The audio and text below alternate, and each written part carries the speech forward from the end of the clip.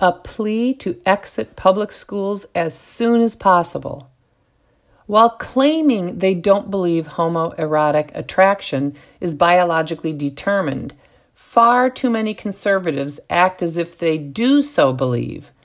If conservatives really disbelieved the assertion by leftists that homoerotic attraction is biologically determined, they, that is conservatives, would be far more vigorously opposed to their children being educated in public schools.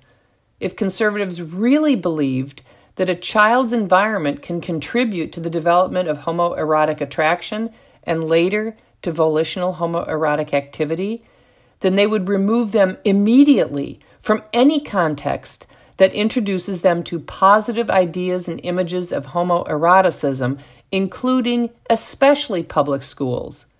Here in Illinois, such propaganda starts in kindergarten and continues every year throughout elementary, middle, and high school. How do conservative parents think a 5-year-old will process the lies their teachers spread about homoeroticism, including through heartstrings-pulling tales about children with 2 mommies, or about allegedly homosexual penguins, or about gay children being bullied? Are conservative parents absolutely sure their young children won't start wondering if the natural love they feel for their best same-sex buddies is a sign that they are gay? Ideas have consequences, folks. Don't be duped by the mockers who will claim it's absurd to think ideas about homoeroticism can create feelings. Ideas absolutely can create feelings that then shape actions.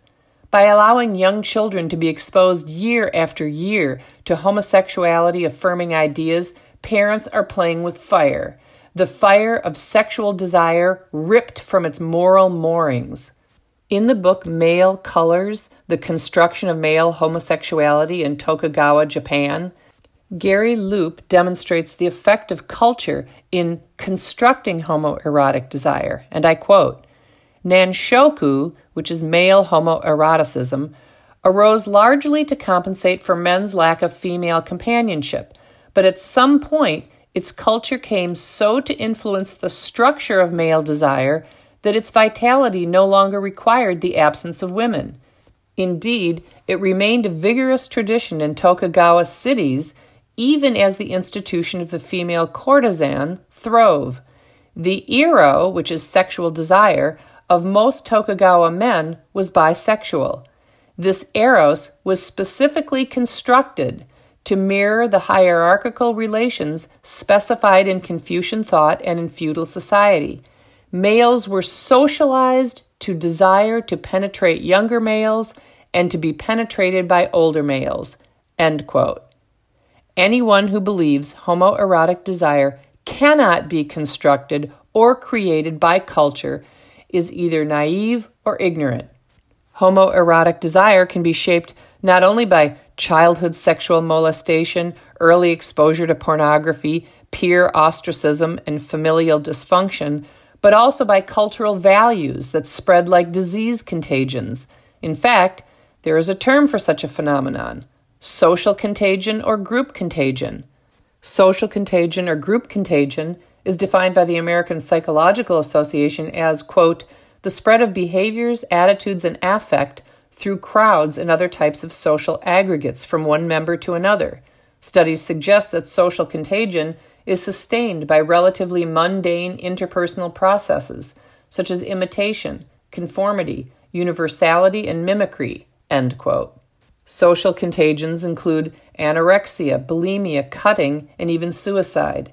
Homoeroticism and cross-sex identification, that is, transgenderism, are the newest contagions to emerge in our deviant, sex-saturated public square and infect our children.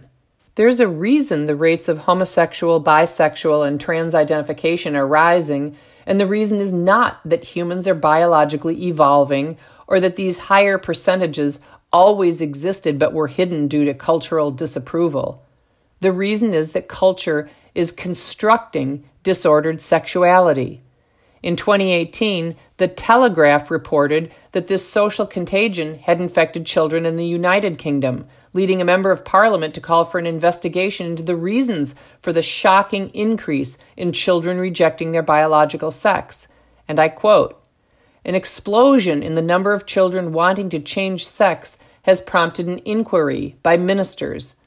Penny Mordaunt, the Minister for Women and Equalities, wants to understand the reasons behind a 4,400% increase in girls being referred for transitioning treatment in the past decade. Officials will look into the role of social media and the teaching of transgender issues in schools as parts of their inquiries. In 2009 and 10, a total of 40 girls were referred by doctors for gender treatment. By 2017 and 18, that number had soared to 1,806.